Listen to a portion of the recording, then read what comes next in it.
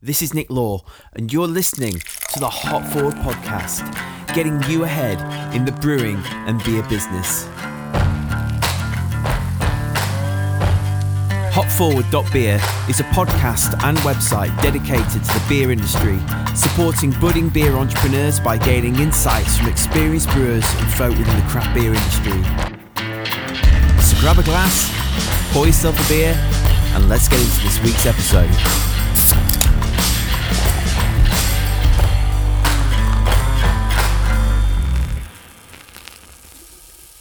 Hello Hopheads, and welcome to another episode of the Hop Forward podcast. Is there any other country quite as revered in the world of beer as Belgium?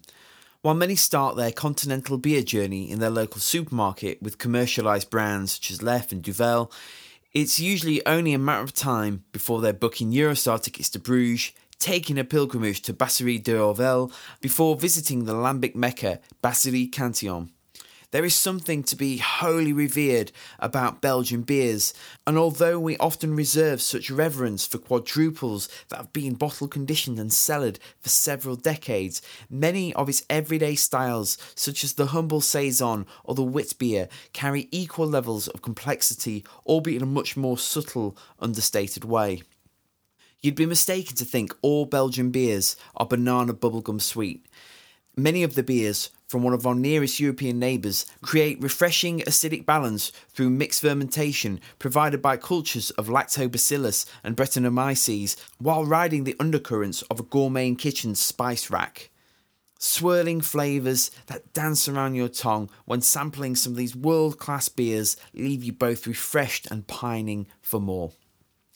Fortunately, you don't have to take a trip to West Flanders to sample fine examples of Belgian beer styles, though it does help, and not that you're getting there anytime soon thanks to Brexit and COVID-19, so it's just as well. UK brewers such as St Mars of the Desert often brew farmhouse styles, while Mount St Bernard Abbey, Britain's only Trappist brewery, are renowned for their highly sought Duvel Tint Meadow. And while other breweries, such as Unity Brewing Co. and Derbyshire's Buxton Brewery, sometimes turn their hand to brewing these styles, it's East London's Solvay Society that solely focus on the brewing of Belgian beer styles here in the UK. And with good reason. Roman Holucci, head brewer and co-founder of Solvay Society, hails from Brussels and brings vast technical knowledge to his craft, creating some fantastic beer styles, some of which we will delve into further in this episode. But before we explore some of the intricacies surrounding the brewing of Belgium-style beers, it's time for this week's Although this week's brewery shout-out doesn't come from Belgium or brew any farmhouse beers, they do brew an amazing white beer and an absolutely Jurassic-sized, heavily peated golden ale. Yes, I am of course talking about none other than the Yeasty Boys. I think many of our listeners are au fait with Sam and Stu and the team, who are some of the nicest people you will meet in the world of beer. And they have very kindly offered all our Hop Forward listeners a 10% discount off orders on their online store using the code HOPFORWARD. That's Hop Forward with a capital H and F and no space in between. Both their core range beers and their one-off beers are available from their store, and you can also bag some awesome merchandise. And let's face it, they are possibly the coolest beer brand going. I mean, anyone that names their brewery Yeasty Boys just needs commemorating for all time in the form of a bronze statue, in my opinion. So head over to yeastyboys.co.nz, that's yeastyboys.co.nz, where you can find the link to their UK store, and don't forget to use the code HOPFORWARD and let the beat drop. There you go. Make sure you follow us on social media at HopForwardBeers. And unlike Joe Rogan, who has the biggest podcast on the planet and has exclusively moved his podcast to Spotify to cash in his cow, you can find, subscribe and leave a review for Hop Forward on Spotify, iTunes, Stitcher and all the rest of it, because unlike Joe, we are not too cool for school. And visit hopforward.beer to find out what we can do for you and your beer business to help you develop your branding and marketing and to work with you to grow your business. Right, let's crack open today's episode with Roman Holucci from Solvay Society as we discuss brewing Belgian beer styles while digitally enjoying some of their fantastic beers together over the magic at Tinterweb. Enjoy.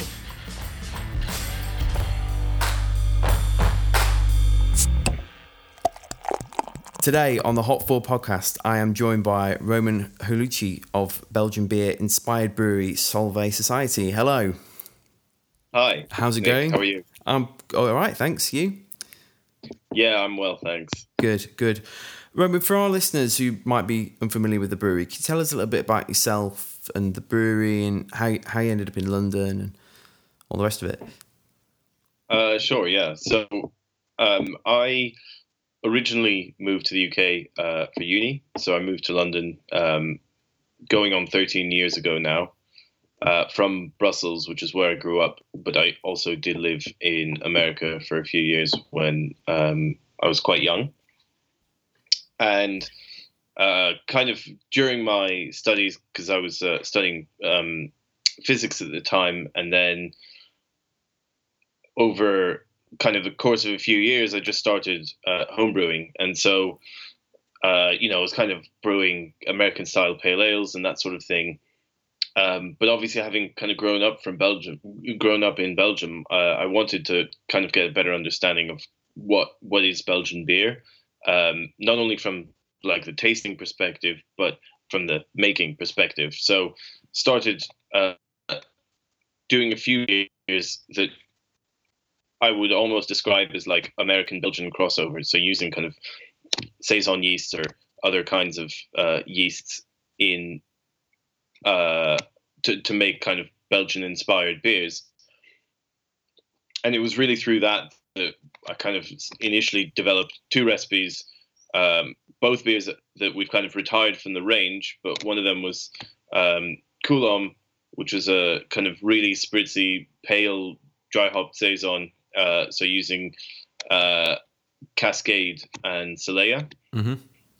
So yeah, really refreshing kind of 5% beer. And then the other one was also a 5% Belgian pale, a little bit in the vein of like the Antwerp style Belgian pales. So like a decent amount of malt character, no dry hopping, but still like plenty of hops in the whirlpool. And it was kind of those batches that we like kind of first commercialized. And we basically just started brewing below a pub, originally in Walthamstow, and then we moved to another pub because we just couldn't get any of the beers right in the pub cellar there, and moved on to a pub in Islington, and we were there for about a year. And yeah, we kind of launched with those two beers, and then in the meantime added Tritium, which is one of the beers that we're going to get onto a little bit later, and yeah, then kind of the opportunity came up to buy some much bigger kit kind of in situ in Ilford, on the farm in Ilford. And yeah, so myself and my co-founder, we kind of jumped at the chance and have been brewing there ever since. So yeah, we've been there since 2016. So yeah, basically just gone 4 years. Right. Since we first batch, yeah. So that's kind of London Essex border, isn't it? Yeah, that's right. Yeah, so okay. It's just east out of London, but yeah, most of our beer kind of comes into London. Right. So why did you decide to focus solely on brewing beer styles from your homeland, whilst kind of in sort of east of London? Well, when we were kind of setting up the brewery, we noticed that there wasn't really a huge amount of Belgian beer that was widely available. And so, you've basically got like the big importers who bring in like a lot of quite recognizable brands, whether that's like La Chouffe or Duvel, kind of all of the Trappists. But there wasn't really a huge number of beer, like kind of more interesting modern beers coming from Belgium. And we thought that's kind of where our niche is. And kind of something that we've developed over time is really to try and make Belgian beer much more drinkable, because I Yep. think a lot of people's experience of Belgian beer is that it's can be like too sweet or too strong, or too fruity, like too estery. And we're trying to kind of take some of the elements that you get in those beers, but tone them down a little bit, and introduce maybe some other flavors that people kind of tend to enjoy more, I would say. So kind of hoppier flavors or maltier flavors, just to try and make a more drinkable beer, Yeah. but still like distinctly Belgian. Mm. And the brewery itself, how big is it? What's you set up there? So we've got two fermentation tanks and a conditioning tank, and it's all like 10 hectoliters. Basically, we can probably push to 1,300 liters. Mm. But yeah, it was originally belonged to Halfpenny Brewery, who don't exist anymore. Um, and yeah, they were kind of basically just doing like trad cask ale, um, quite a long time ago now. So yeah, it's been interesting kind of learning to use the kit to brew a very different style of beer. Yeah, I think it's an interesting niche, actually. I mean, I love Belgian beers. I mean, my first experience of Belgian beers, as I would imagine for most people, going way back to the late 90s, was was Lef. But I used to go with my mate Russ to like at this cafe bar in town where they had it, and it seemed like such a luxury beer at the time. You know, it's like, oh, drinking Lef, you know, 3 o'clock on a Friday afternoon. But obviously, you know, it's as I've experienced different sort of Belgian beers. Unfortunately, I've never been, but I'd love to go. You know, when you start to uncover those real kind of Belgian beers, they're amazing. But I'm always amazed that they don't get as much recognition and the love, you know, in comparison to stuff like Nipas, which obviously are really on trend, or pastry stouts or kettle sours and stuff. I mean, why do you think that is? That, you know, for such a revered country of that makes beer, you know, typically they don't sell as well as those kind of quote unquote big hitter styles. Well, so I would, if you compare, let's say, the French market and the British market, I think Belgian beers tend to do really well in France Yeah. because people aren't used to drinking beer kind of in bigger quantities. So you'd go out and have like a glass of beer or a bottle of beer, whereas I would say over here, you know, people like to drink by the pint. Yeah. That's kind of like the standard unit of measure, really. And even though, you know, that's beginning to change, and you know, lots of places will refuse to serve you a pint of double IPA, um, you know, which is probably a pretty reasonable thing to do. Um, but you know, they need.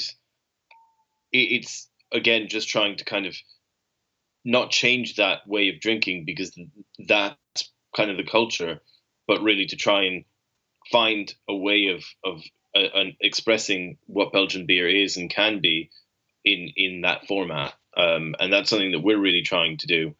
And but yeah, I think it's kind of quite a process because you know, as you mentioned, I think there's lots of people who really revere and love the style. But that's a minority of people. Everyone else probably, if you ask them what you know what is Belgian beer, they would probably either say I don't know or it's really strong, isn't it? Yeah. I mean, just on that, can you give us an overview of some of the beer styles that are authentic to Belgium, both the most popular types and possibly some styles that don't receive as much attention? Um,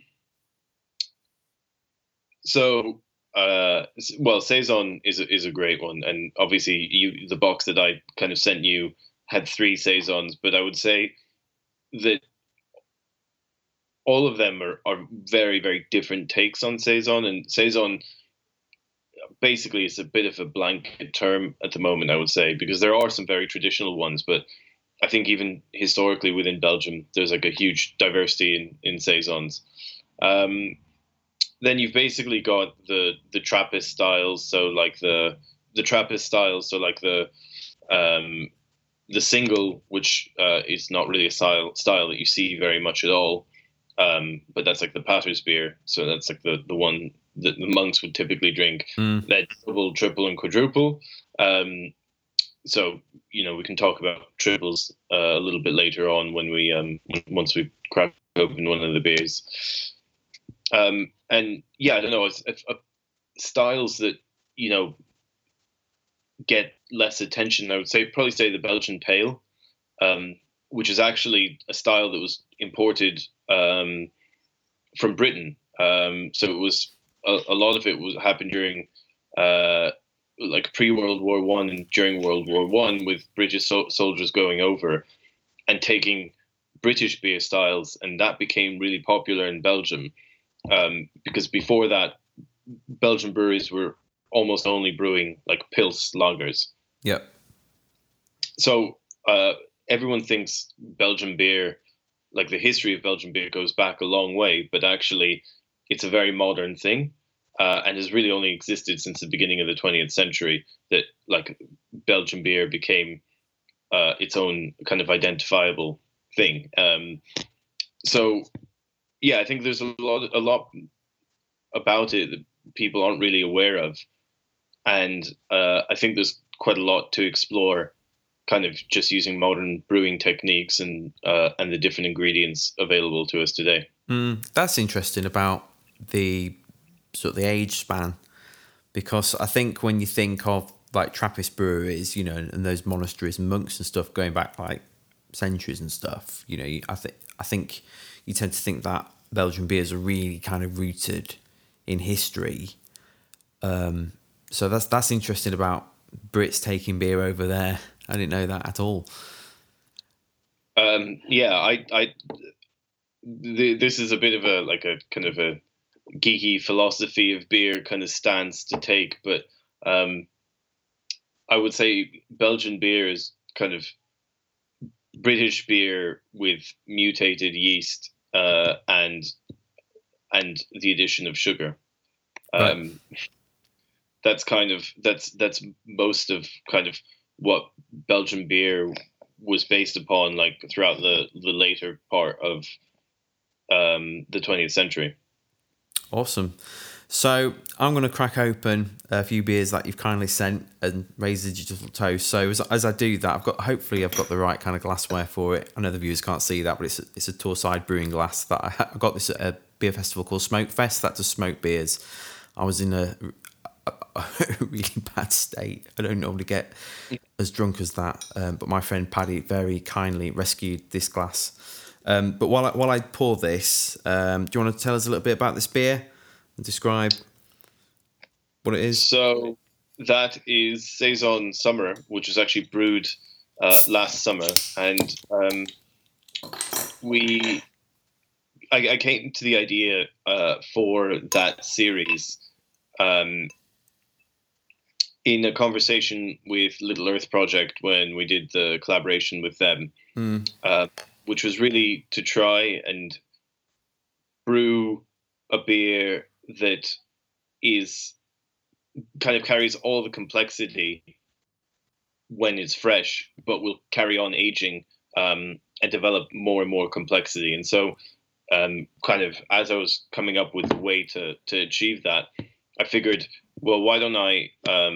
We tend to use dry yeast in some of the beers. So this is obviously like lab cultivated yeast, but we also have our own mixed culture, so containing Brettanomyces and Lactobacillus. And so the idea here was to basically ferment the clean beer in stainless and ferment the mixed fermented beer in stainless, and then blend. And so the mixed fermented beer is unhopped, and that allows it to develop like a really nice level of sourness from the lactobacillus. But because it's in stainless, it's still quite clean, and so you don't get a huge amount of funkiness or acetic acid production that would make it really harsh.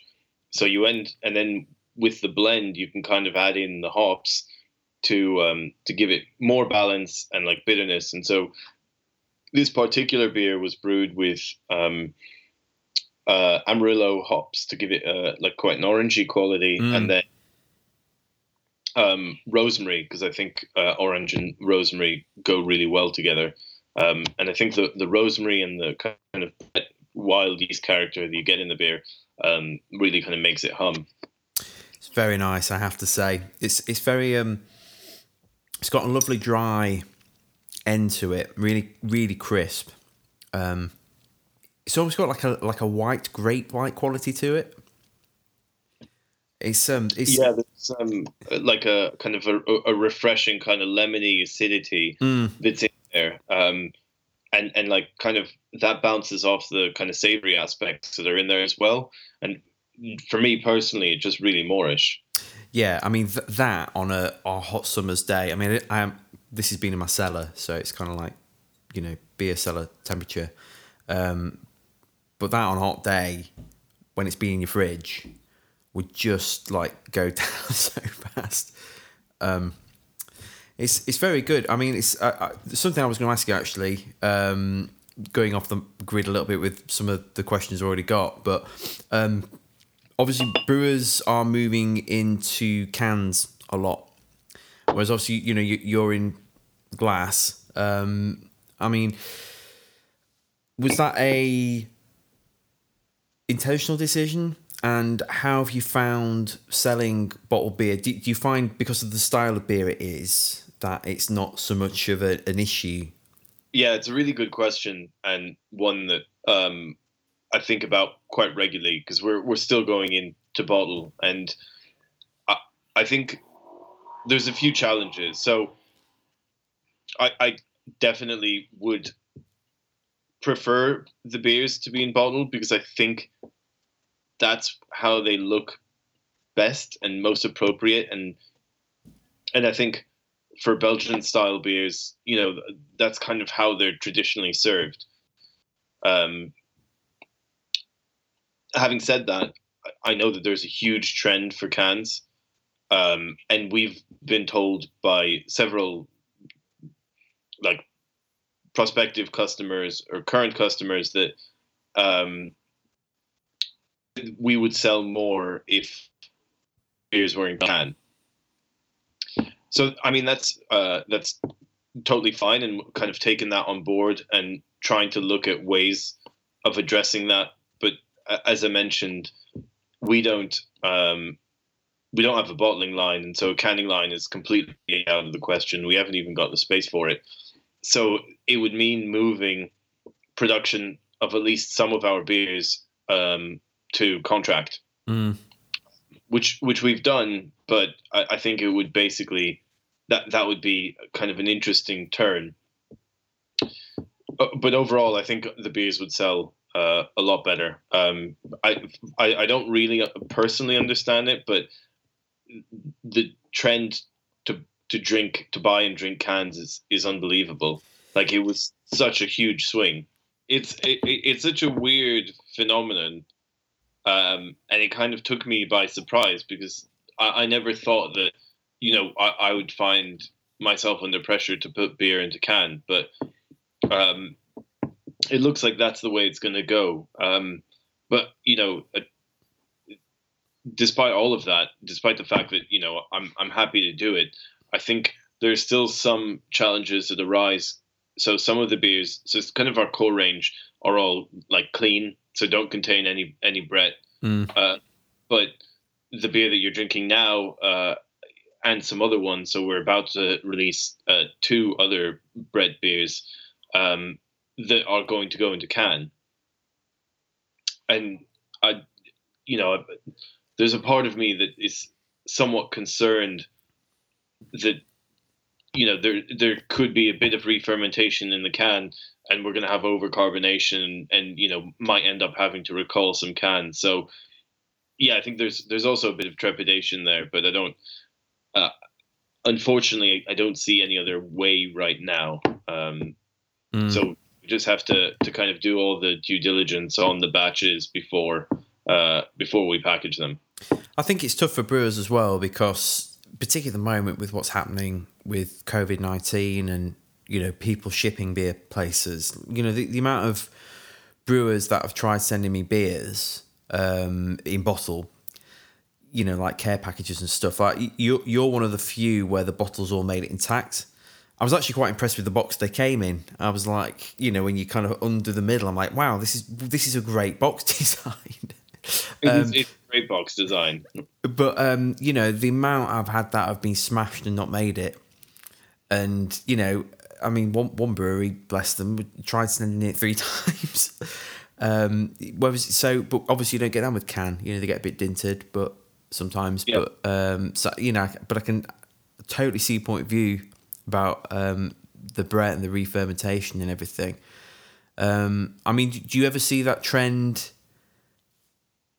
kind of going back to bottles, or do you think it's just cans now? I think, yeah. I think it'll more or less just be canned now. I mean, there's still going to be some beer going into bottles. Like you're going to have the big 750ml sharers, yeah, with your Brett barrel aged saisons and that sort of thing. But yeah, I just think kind of day to day, kind of pale and hoppy, which is probably the most common beer style out there right now, at least from craft brewers. I think it's just going to be canned from now on. Yeah. So let's go into some of the techniques and stuff when it comes to brewing Belgian beers. So we'll go through the different ingredients that obviously make up beer. So we'll start with your liquor. So what sort of water profile should a brewer be aiming for when it comes to brewing Belgian styles, such as like a Saison or a Dubel or a Flanders Ready even? So that's a really good question. And we always adjust a little bit depending on what we're going to be brewing. And so I tend to, so our base water is already quite high in chlorides and sulfates. But more often than not, I'll bump them both to quite high levels and find that creates a really balanced beer. Then with specific beers, I'll adjust a little bit. So one of the beers I don't think you received, Superposition, which is a wheat beer cross session IPA. So it's 3.8%, but we kind of brew it like a NEPA. So it's kind of like a double dry hop Belgian white IPA, which is a bit of a mouthful. But that kind of tells you a little bit more of what it is. So it is kind of like a NEPA in the water profile, and then the fact that we're using oats and wheat in the grist. But we'll also we'll use a Belgian yeast, but at the same time it's double dry hopped, so like heavily fermentation dry hopped with Centennial, which gives it like a really like citrusy floral quality. So also a beer that I'm very happy with, and it actually won the SIBA and Southeast and London European keg beer this year. Yep. Cool. So talk to us about the malted barley and other cereals. What does a typical grist bill look like for you? Yeah, so again, on the grist front, it really varies. I think a lot of people describe Belgian beers as wheaty. I tend to reserve the use of wheat for specific beers and try and use mainly barley malts. And then, I mean, English pale malt is generally so good that, especially for a single infusion kit, that kind of forms the base of most of the beers. I think Tritium is the only core beer in which we use Pilsner malt, because we want that kind of nuttiness from the malt to come through. Yeah, I mean, Belgium's renowned for its maltsters, such as Dingemans and Castle Maltings, which offer like a huge array of malted barley, wheat, buckwheat, rye, and oats and stuff. I mean, why do maltings such as Castle Maltings produce such a wide range of malts in comparison to some of the UK maltsters? And don't get me wrong, like, the UK maltsters make really good malt, but I'm always amazed when you look to the continent. You're like, wow, some great kind of specialty malts there. Why is that? Yeah, it's a really good question. I don't actually know why it's so popular in Belgium. Um, I mean, I guess there's a demand for it because a lot of kind of the darker style Belgian beers use things like aromatic malt or like the dehusk crystals, so like Special B, that sort of thing. So, and to be honest, they are really lovely malts to use. Although we tend not to make very malt forward beers. They tend to either be quite yeast led or quite hop led. That's funny because it's funny you mentioned Special B, because Special B and Castle Maltings Biscuit Malt, those two beers would often find their way into both Emmanuel's and Sheffield Brewery beers. You know, they're just really, really nice malts. Oh yeah, I mean they're so packed full of character, and even using a little bit in, you know, even a kind of traditional British style can like really elevate it and take it up a notch. Yeah, I mean, I found that I'd always pay quite a lot of attention to a malt bill, and you know, there'd be times where, particularly in my role now, when I go out and do some consultancy and I'll look at people's grist bills and things, and you know, I'm just like the amount of times I'll see like a traditional stout that hasn't got roasted barley, and I'm like, that's not a stout. You know, it's like, and it kind of grieves me that hops and obviously yeast and fermentation stuff like that, those things take precedence to get star of the show, whereas like, if, you know, to get a really good malt backbone on a beer, it can make such a huge difference, rather than just like, oh, I'm just going to get some extracts and colour. You know, when you really start to blend some of these different malts together, you know, I think it's great.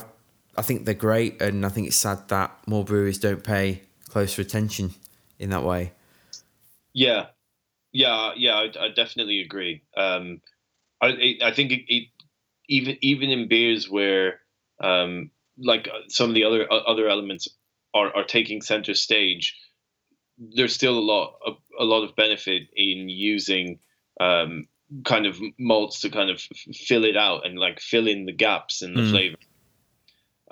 So the summer saison that you just had, that used Pilsner and Vienna malt, and the Vienna is kind of just in the background, but it kind of complements the kind of lactic character of the beer and just gives it that kind of breadiness and that kind of sourdough bread character, which is I really enjoyed in that beer. Yeah, I've literally just finished this beer. It was really, really good. And obviously, I'm not just saying that because you're on the podcast, but yeah, it was really nice.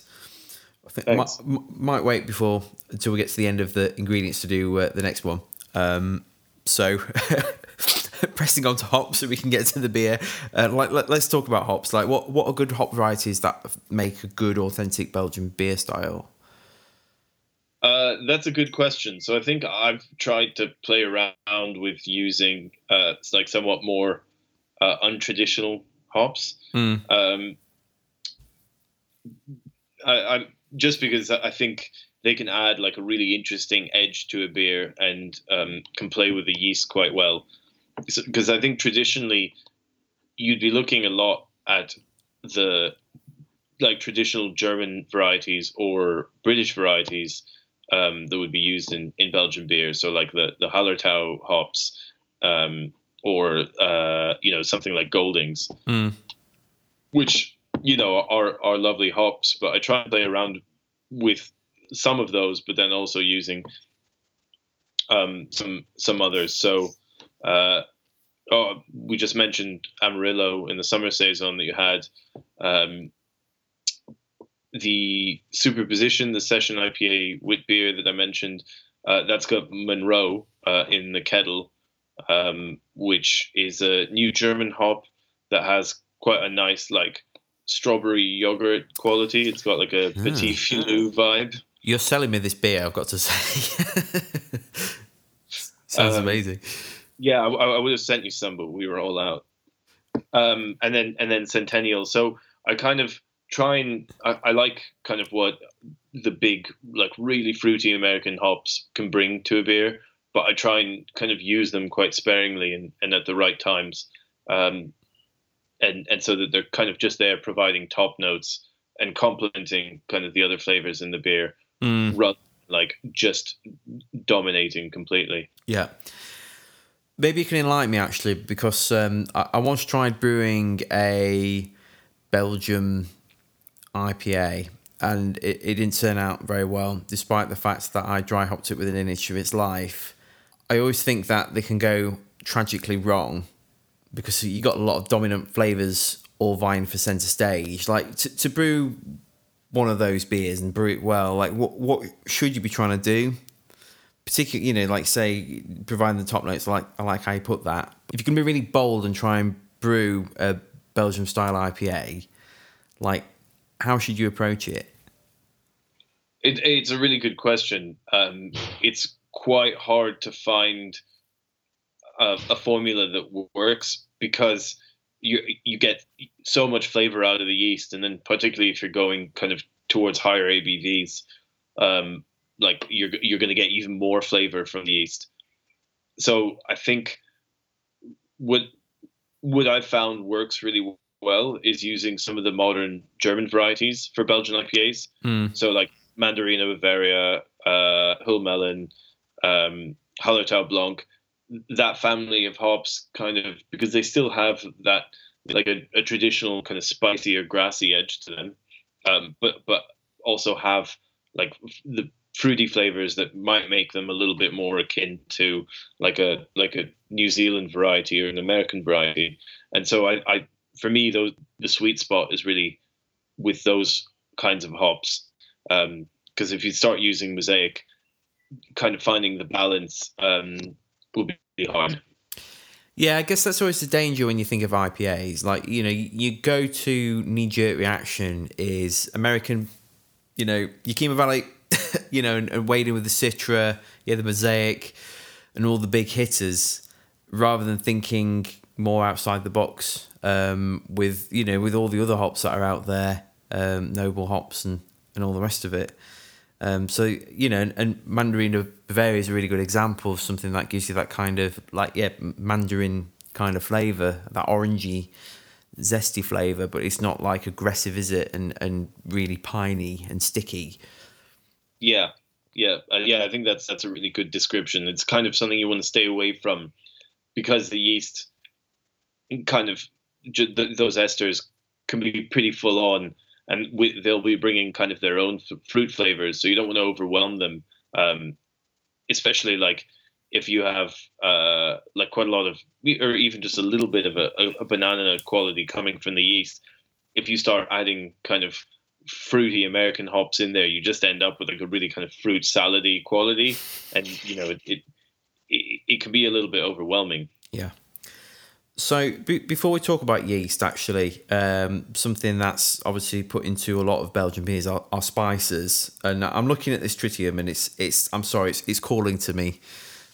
I've waited for 2 weeks since you sent these to record this podcast and drink this beer. So but while I crack it open, like, why don't you talk a little bit about spices and what sort of spices go well with what sort of beer styles and the kind of quantities that you should use them in? Because I know, for one, it wasn't a Belgian beer, but it was it was like a Christmas beer that when I was doing Emmanuel's on a small scale, I followed this one recipe. I think it won like an American Homebrewers Association competition, and I brewed it and put my own label on it. I know it's quite shocking, but there you go. But it tasted absolutely divine. And then when I went to Sheffield Brewery Company, and I was like, I'm going to brew that beer again, but make it a bit more sessionable, and so on. And tried scaling up the recipe, and it all fell down at the cloves when you were supposed to, on a homebrew thing, it's like add 14 cloves, 1, 2, 3, 4. But when it's like add 254 cloves, I'm just like, you know what? I'll just add 200 grams 254 grams, be fine. And the beer was just like, well, put it this way, I had one landlord who said he couldn't get the taste of clove out of his lines until April. And then I had one Untappd review said this is like drinking toothpaste. So on that note, as I crack this open, what's a good kind of guideline, shall we say, for spicing up your beers? I can't remember who said this, but it's some famous Belgian brewer who says that, that basically if you can notice that there's spices in the beer, then there's too much. Yep. And I think that's probably the attitude or the approach that I would take to it. I think they can bring a lot, and we use like coriander seed in our table saison. But we really only use, I think, a gram or a gram and a half per liter. Yeah, that's right. Yeah, so a gram per liter. And it's just there to kind of provide like a lemony edge to everything. And I think if you went a bit more than that, you kind of get like a lot of the kind of sweet, spicy flavor out of it. In terms of other spices, I think there's a lot of different things you can try, and like we brewed a Christmas beer with cinnamon and ginger. We were actually trying to replicate the flavor in speculoos biscuits. Oh yeah. Yeah. So we made a Belgian barley wine called Speculative. Nice. See what we did there. Yeah. Do you want to talk me through tritium? I mean, this is great. I don't even know what pink peppercorns are, but the words pink peppercorn, rye, tripel just kind of speaks to me on so many levels. But it's there's so much going on in this. But again, it's not like anything is kind of standing center stage and being all like, look at me. It's all it's all. Well, the best way I can put it is I did a podcast with the brewers from Budweiser Budvar a couple of weeks back. Oh, cool. And their head brewer said about Harmonic Beer, which I always think would be a great name for a brewery. Yeah. And it's everything feels like it's in a right harmony. So talk me through this beer. So that was probably the only beer that I've managed to nail from the beginning. It's changed a little bit since then, but the idea basically started with me thinking kind of what is a triple, at least for me. And it was like, okay, well, triples are all bubblegum and spice for me. Mm. And so I wanted to push it in that direction as far as possible. And so like the first batches of tritium were actually 9%. So a little bit more kind of in the range for like the classics, like Westmalle, and basically kind of selected the yeast. So we use a Belgian ale yeast in that that produces lots of spice and lots of bubblegum. And I'll get onto the bubblegum and how we kind of create that flavor in a little bit. Mm. But then using a decent proportion of rye in the grist. So I think it's like between 9 and 10%. And we use all Pilsner malt to kind of create that like really lovely fullness to the beer. So it's actually all German malts in that beer that make it really expensive to produce, actually. And and so that was kind of the nucleus of the beer. And since then, we found that it was just a little bit too much at 9%. It was too expensive because of the duty up at that percentage. It just didn't seem to work that well. So we kind of brought it down a little bit.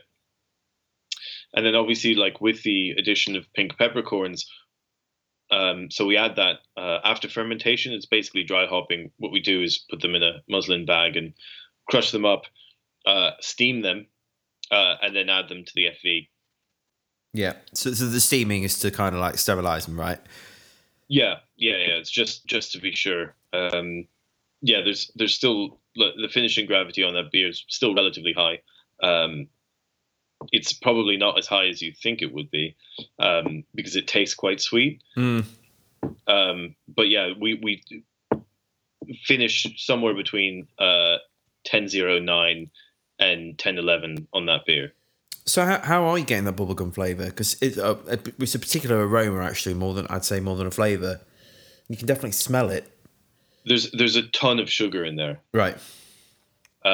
Yeah, so there's... Any particular kind of sugar? So, yeah, it's something that I've kind of really picked up on in brewing in the past few years is actually using different sugars at different times. And so, for instance, our Belgian IPA, we use quite a lot of dextrose there just to kind of strip the body out and make it really drinkable and get that final gravity down. But in Tritium, what we found is actually using sucrose, so just table sugar, and we add like 25 kilos continuously during the boil. Wow. So bit by bit. So you get that kind of caramelly quality because you get a bit of caramelization in the kettle. That again is giving a bit more mouthfeel. And sucrose, because of the fermentation pathway, produces a lot of the bubblegum ester, which you wouldn't get if we were using dextrose. Yeah. I've got to say, and again, I'm not just saying this because you're on my podcast. This is great. I'm glad there was 2 bottles in that box. Yeah, I thought you might appreciate that. Yeah, I really, really do. As I said, I was eyeing it up for a long time, so I can enjoy another one another day. But I mean, the mouthfeel is fantastic. You get that spicy rye quality as well. It's just I'm just quite blown away by it, really. Thanks. I'm glad you're enjoying it. I think that's like we always get really good feedback on that beer, but I think that's like a real beer drinker's beer because there's a lot of like kind of thought that's gone into kind of making it what it is, and it kind of it ticks many boxes, like for me anyway. So I've always been quite happy about that beer and think that we've done really well with that. Yeah, you have. Well done. So moving on to the final ingredient then. So we all know that yeast is a big driver when it comes to Belgian beer styles, and you touched upon it a little bit earlier, but can you talk us through some of the yeast strains and fermentation profiles for creating some of these beers? Yeah, so what we've tried to do, because let's say pre-COVID, we're supposed to be opening a brew pub in London and moving all of our production there. And so something that would have allowed us to do was really to kind of focus in on one yeast to use across basically all of the beers, but potentially for some of them we'd be using a blend of that yeast and a dry yeast. But yeah, the idea is to use the same yeast across the core range, which is actually a White Labs WLP 550. Right. So we get that propagated for us, and it's amazing just how versatile it is as a Belgian strain. And you can use it in kind of malty beers, you can use it in hoppy beers, you can use it in strong beers, and it'll be kind of providing different things. And we use it in kind of a saison and a triple, and the characters are completely different. Yeah, I think yeast. I love yeast. I find it so fascinating, and I've experimented, obviously, just on a very small scale with different White Labs yeasts. I remember doing a test once actually. This was on we had a best bitter at Sheffield Brewery Company called Crucible Best, and I racked off some wort into a small fermenter and pitched WLP 005, which is it's called British Ale yeast. I think it's from Ringwood Brewery or somewhere. Mm-hmm. But and then we served it on our bar side by side, and I'd get people to do a taste test between the two, and it was so funny how even beer drinkers, they could all tell the difference, even though the difference was subtle. The White Labs one, the wet yeast, as opposed to we had a dry yeast for the main, brew. But the wet yeast just gave this softer edge to the beer. Mm-hmm. And I think I think this comes across particularly with your beers and with really good authentic Belgian beer styles. It's all those little subtleties that make the difference and that make the big picture. Yeah, I think it is really important, and I think even if it's not just for Belgian beer, I think it's probably worth like a lot of breweries trying to get their own house strain going, because it as you said from your experience, it does just make that difference. It kind of all of the edges in the beer are kind of rounded out when you have yeast, and you're kind of getting the character from it that you want. So yeah, that's it. I'm looking forward to kind of having one dedicated yeast strain and kind of really getting used to using it in the beers, because at the moment we have to get it propagated like every 3 batches rather than being able to have it longer term. Yeah. And what about mixed fermentation beers or blending? Is that something you do much of? Yeah, we've got probably about 1,500 liters of barrel capacity in the brewery. It's a mix of barrels from all over the place. Although a lot of them are kind of 145 liter virgin oak barrels. And yeah, we've had them for quite a while now, and just basically kind of keep turning different beers through them. And yeah, some of them are kind of fermented in stainless and then into the barrel with some secondary yeast, or some of them are actually just barrel fermented. So we've got kind of 2 beers that go into 750ml bottles. One of them is a saison that's fermented in stainless and then aged in oak and then blended. So that's called Mutual Attraction.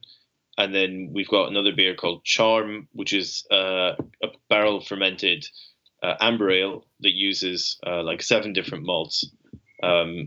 So yeah, like quite interesting, lots of depth to it, and actually uses cardamom and orange zest. Yeah. So moving on a little bit, what are some of the mistakes brewers make when it comes to brewing authentic Belgian beer styles? Just from the beers maybe you tasted and you thought, that could be a bit better.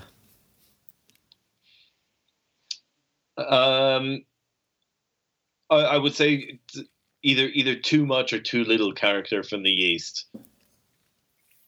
So I think some breweries just really try and get like a lot out of the yeast, and then kind of the balance of the beer is kind of gone. And then maybe there's some other ones that, just kind of fermenting a little bit too cold, and just kind of getting a really clean beer out of it. Yeah, I think another big challenge is using like the diastatic dry strain, so Belle Saison and BE134. I mean, I think they're pretty interesting yeasts, and again, they're pretty versatile. But we had issues with Belle Saison for quite a long time, to the point that we had to discontinue a beer, just because it would always kind of kick off and start fermenting again in the keg. And, it might only drop kind of a point or 2 in the keg, but that's more than enough to get overcarbonated beer. Yeah, I mean, I always think kegs are on a bit of a knife edge anyway. But, the minute that you get a beer that does that in a keg, then, it's just a nightmare on the bar. And the last thing you want with kegs on a bar is fobbing. It just causes so much issues. So I can see why that would be an issue. Yeah, it's interesting what you say about the kind of those clean fermentation profiles and but still getting that character. I don't know if you've come across the brewery St. Mars of the Desert based in Sheffield. Yeah, Have you had their beers before? I've really enjoyed everything I've had. They brew some great kind of farmhouse style beers. Jack O'Dore, I think it's called. It's just amazing. The latest batch that they've done of that, I was just like, wow. Because your beers actually remind me of some of their beers in terms of like the way that they just kind of cut a path through some of the noise and the nonsense, so to speak. In that you get a lot of that. It packs a punch, but it's not kind of like, I'm trying to think of a musical analogy. It's not like listening to The Darkness, put it that way. It's kind of like, and it's a bit flamboyant over the top. It's kind of like listening to a really good classic rock band that's a little bit understated, but yeah. All right. I'm happy with that analogy. I'll take that. There you go. So what are some of in your opinion, the best Belgian beer styles to come out of both your homeland and any other examples from across the world that you've had?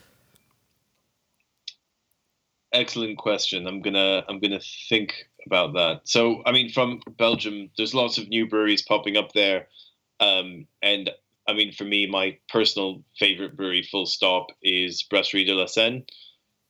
So obviously, kind of famous for making Taurus Bulba, Jambe de Bois, and Zinnebeer. And yeah, for me personally, Zinnebeer is probably my desert island beer.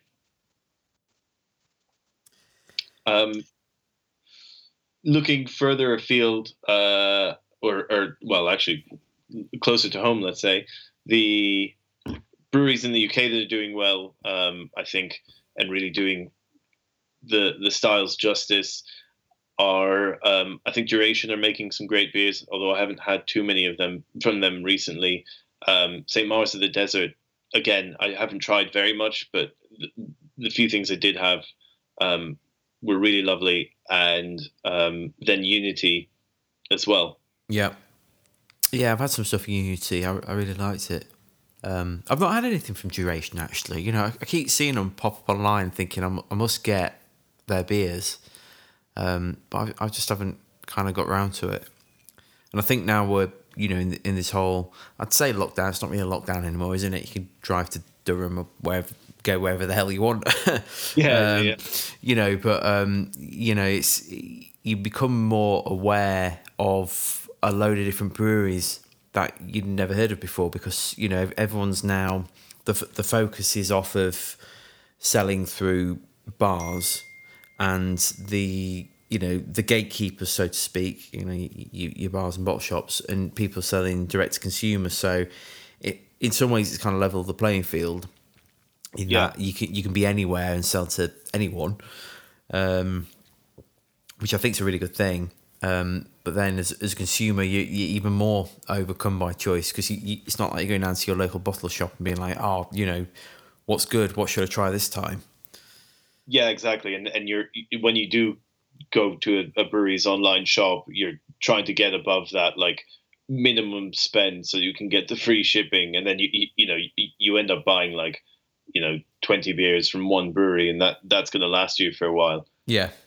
I've been kind of doing that and actually really enjoyed it so far, because it's allowed me to kind of familiarize myself with breweries that maybe I didn't know that much about, and maybe experience the beer in a different way, and a way that I wouldn't be able to if pubs were open, because I would kind of potentially be playing it safe, or be going to maybe specific events like tap takeovers to try certain beers, whereas here I get to do it over the course of a week, rather than just going into a tap room and picking up 3/3 and never really kind of experiencing the beer to its fullest.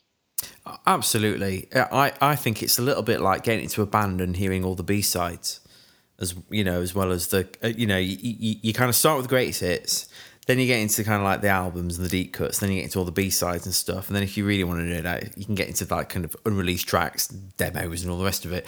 But it's all, I was going to say that it's also like being able to listen to the same tracks over a longer period and not just like going and seeing the band live and going, yeah, I enjoyed that. That was cool. Yeah, absolutely. Yeah, that's exactly what it's like. I remember actually, I can't remember how long ago it was, sometime last year, I won a case of Big Mouth from Yeasty Boys through Instagram. So I got this case of like 24 cans turned up on my doorstep. I'm a big Yeasty Boys fan. I know Stu McKinley, he's a great guy, and I've always really enjoyed their beers. But I'd seen that beer on the supermarket shelf, and I'd had it once or twice before. But here I've got this case of it, and slowly but surely waded through it, and I actually found that over time I appreciated that beer on so many different levels because I became really, really familiar with it. Yeah. And it's kind of, if anything, this period we've found ourselves in, I hope that for a lot of beer drinkers, it kind of forces them, particularly the kind of like hypercraft people that kind of want to like just tick off all the latest pastry stouts and face sucking sours on taps. It forces them to really appreciate some of the more simplistic beer styles and appreciate breweries more rather than just being like, right, I've had the latest dipper, what's next? Yeah, exactly. I try and I've just been enjoying that, and I think I kind of do the same with my own beers. Actually, I obviously taste each batch before releasing it, but I try and not drink the beers casually too often, just so that I can drink it over like a more concentrated period over a few days to really try and get like a deeper understanding of what I like in the beer and what I don't like, and what I'd like to change on a future batch. Yeah. No, I agree about that. Again, when I was at Sheffield Brewery, I used to rack off a pressure barrel when I was racking up into casks, and I'd bring it home with me. And then, people would see me getting out of the car with it, neighbours, and like, oh, what's that? Oh, it's beer from the brewery I work in. And I'd say, I'm bringing it home for like quality assurance purposes, and like, oh yeah, quality assurance purposes. Yeah, and it was a genuine thing, because I'd sit with that beer. There was one beer in particular, I won't name it, but there's one beer that I was never really happy with. And, I'd bring it home time again, sit with it. And then when I got that recipe, like tweaked and down, I had this one pressure barrel and I just kept going back for it. And at one point I was like, I need to stop drinking this, on a weeknight. But actually, when I realised, actually, if I want to go back again and again for another pint, then I've really hit a sweet spot with that beer. And that incidentally became the best-selling beer for the brewery. And I think, there's something to be said for sitting with beer and being really analytical and really trying to dig out what it is you like about it, what you don't, and how can it be better. And yeah, I think it was. I agree. I think it was John. Sorry. One of the difficult things is, when you're in the brewery and you pour yourself a sample from the tank, and you do aroma and you go, okay, well, I'm looking for off flavors. Nope, fine. And then you have a sip and you're like, oh yeah, that's nice, cool. Hops are coming through well. You go through all the checks, and that happens like really quickly and in the middle of your workday, and you don't really actually pay attention to whether the beer is good. It's just passing all of the tests that you've set for that particular beer. And so it's really nice to kind of be able to take the beer home and spend a bit more time with it and understand what the really good things are about it, and kind of, what are some of the aspects you'd want to change. Yeah. So changing tack a little bit, and we can't avoid this topic because the world has changed. Like, how have you weathered the whole COVID-19 thing so far, and how's it affected your business, but both for the better and for the worse?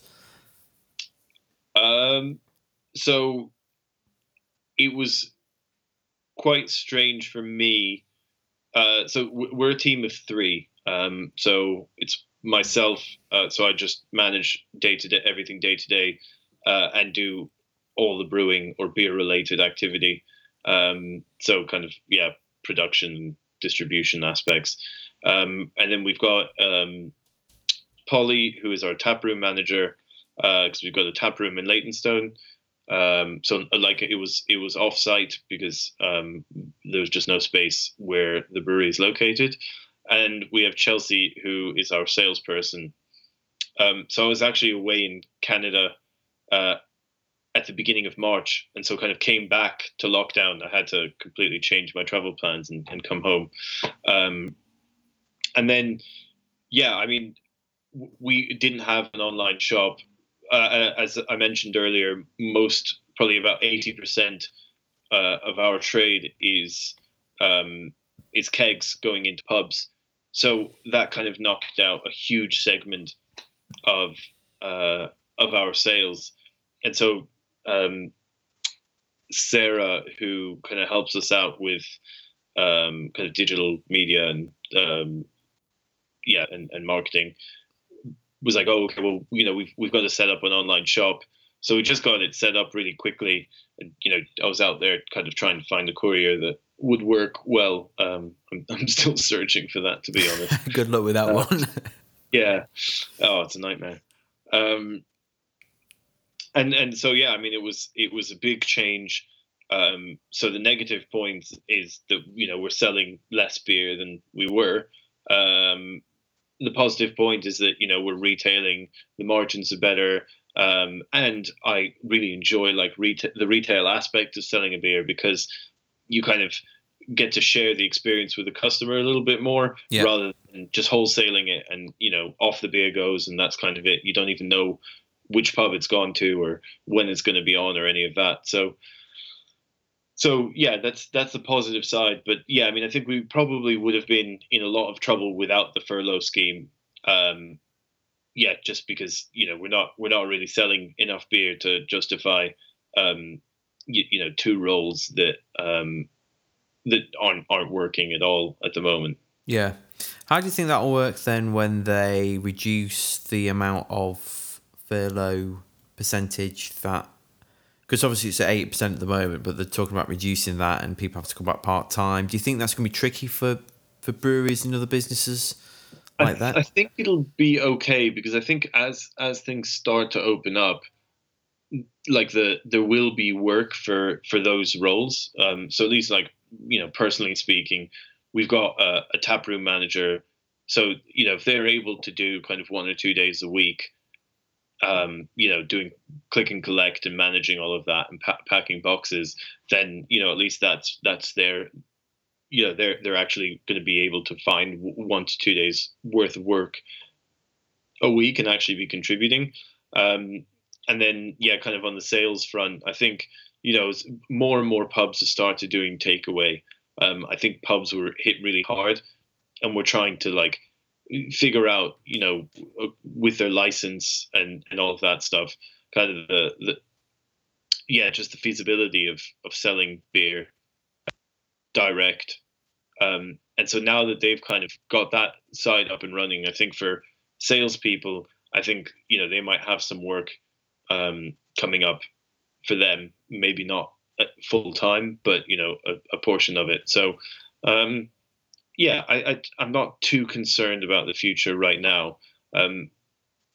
What maybe my biggest concern would be, as pubs start to open up, there is going to be a lot of stock that's just been sat in cold stores up and down the country, and everyone's going to be wanting to shift their kegs. And so, the only thing that's going to happen there is that keg prices are going to get pushed way, way down, which is going to be unfortunate, because, it's basically all the big breweries that can, sell a keg for 40 or 45 quid, and not take a huge hit on it, are going to find it much easier to shift them than for smaller breweries. Yeah. And just to round off then, where do you envision the beer scene and industry ending up over the next few months or years? Looking into crystal ball, what are your predictions? Yeah, I mean, that's a really good question. I think so many people who, I think, uh, yourself and me, we wouldn't be kind of, we would order beer online before COVID Yeah. and before lockdown. But I think a lot of people probably weren't in the habit of that at all, and maybe would never have done it. And I think like COVID has kind of normalized that for so many people that I think breweries kind of maintaining some of the retail numbers that they've been doing during lockdown is going to continue. And I think that's a really positive thing for breweries. I think bottle shops, unfortunately, are going to take the hit on that one, which is kind of unfortunate because bottle shops kind of are an important kind of part of the beer community.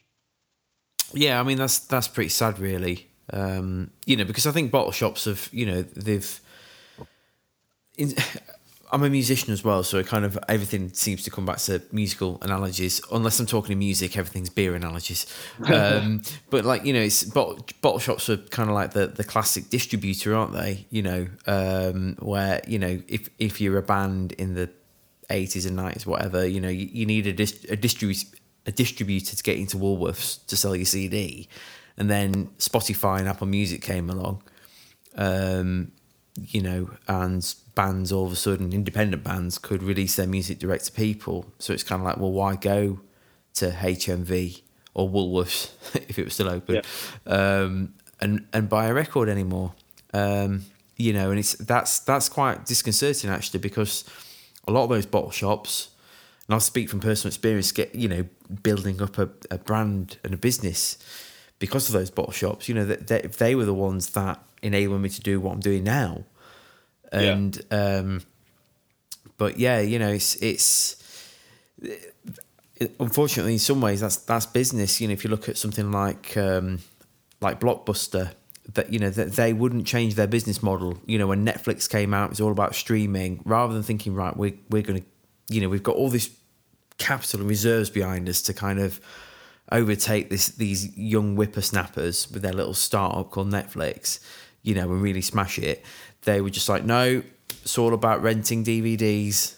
Tell you, the DVD's never going to go out of fashion, and then look what happened. They went into administration, so it's a tricky balance for the industry there to support. In some ways, it'd be like the breweries will need to support the bottle shops, where the bottle shops have had to support the breweries for such a long time. Yeah, I mean, I totally agree. I think going back to your analogy of Blockbuster and Netflix, I think that's probably where bottle shops can basically follow in the footsteps of Netflix a little bit and do kind of more subscription style things, like beer boxes and like kind of the curation aspects of it. So, being able to recommend beers and maybe make like set boxes for, people who love NEPAs and people who love Belgian beer and yeah, I think that's probably going to be the important step for them. Amazing. Brilliant. Well, Roman, thank you so much for being on the show. I've genuinely enjoyed chatting to you and drinking your beers on a Monday night. How can people find out more about Solvay Society and buy some of your beers, which I would highly recommend they do? Yeah, thanks for that. So all the info is online, just www.solvaysociety.com. And yeah, it's just at Solvay Society for all of our social media handles. So if you have any questions, just do hit us up online. Amazing. Thank you. Yeah, thanks for having me on. Yeah, really enjoyed chatting to you and hope to speak soon.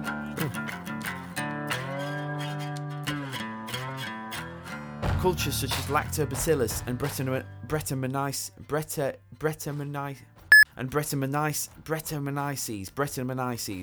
such as Lactobacillus,